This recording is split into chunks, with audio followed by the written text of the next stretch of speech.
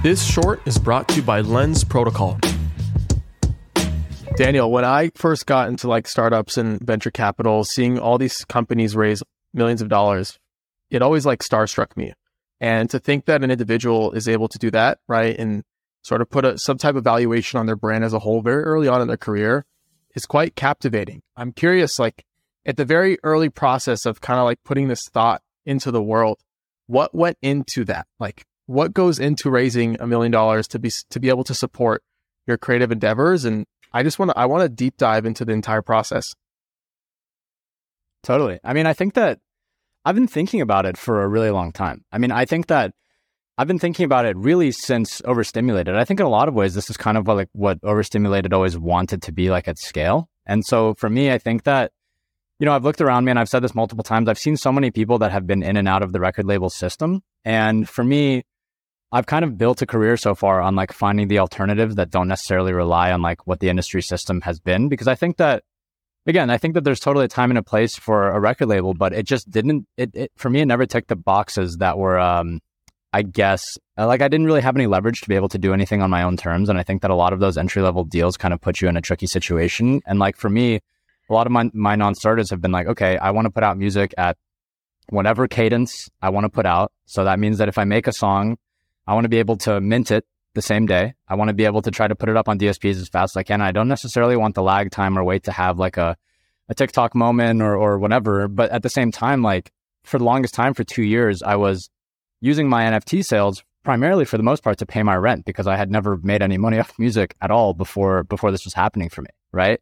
And so after 2 years of that and like saving some money and whatnot and putting a lot aside, I kind of got to a point where I was like, okay, I'm not necessarily relying on music NFTs as much to pay my rent, but I still really want to scale out my project. And I want to do it in a way where I'm, one, able to retain way more ownership than I would in a standard record deal. And two, do it in a way that doesn't take off the things that are my non-starters, like the cadence. You know, like I said, in the search of looking for like deals, I would say in the course of the past year, like my preference has had nothing to do with money or term length or whatever. It's just been like, if I want to put out a song today, is someone going to tell me no? Right. And so I think for me, all those things kind of came together. And I mean, I think a lot of the people that led this round or that were involved in the round in any capacity have been people that have supported my NFT journey, I think, in the past 2 years. So it's pretty nice to kind of be like, okay, you guys have been here for, you know, the better half of 2 years now. Let's see what we can do over the next 5, 10, 15 as I build my career past not only music NFTs, which is obviously always going to be the backbone, but like, what is my brand in Web3? Like, how do I incorporate that into my shows? How do I incorporate that into like my music, right? And so, yeah, I mean, like I said, I'm a pretty like entrepreneurial, I guess, musician. I guess that's kind of like been my stamp, and I kind of get it. I mean, I went to business school, even though I don't really count it like that. I was a pretty bad student, but I guess my head has always thought about it in that way. And so just kind of, yeah, I don't know. A lot of things came together with the group of people, the special group of people that we brought together for this. So yeah, I'm just super stoked, but honestly, just more focused than I've ever been because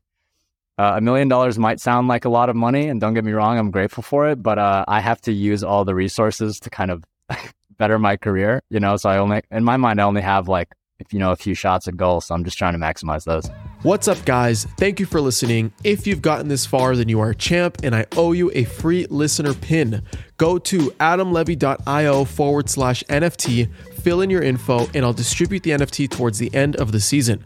By collecting your pin, you prove your contribution to the season and get exclusive access to content, allow lists, and more. So be sure to collect yours. Also, please make sure to rate and subscribe to the podcast wherever you're listening. This helps me out so much. And finally, hit me up on Twitter @LevyChain. I want to hear what you're building, the latest crowdfund you're trying to complete, or if you simply want to chat. I love talking about where crypto meets the creator economy, and it's no different if it's coming from you directly. So thanks again for your support. It means the world, and I'll see you on the next episode.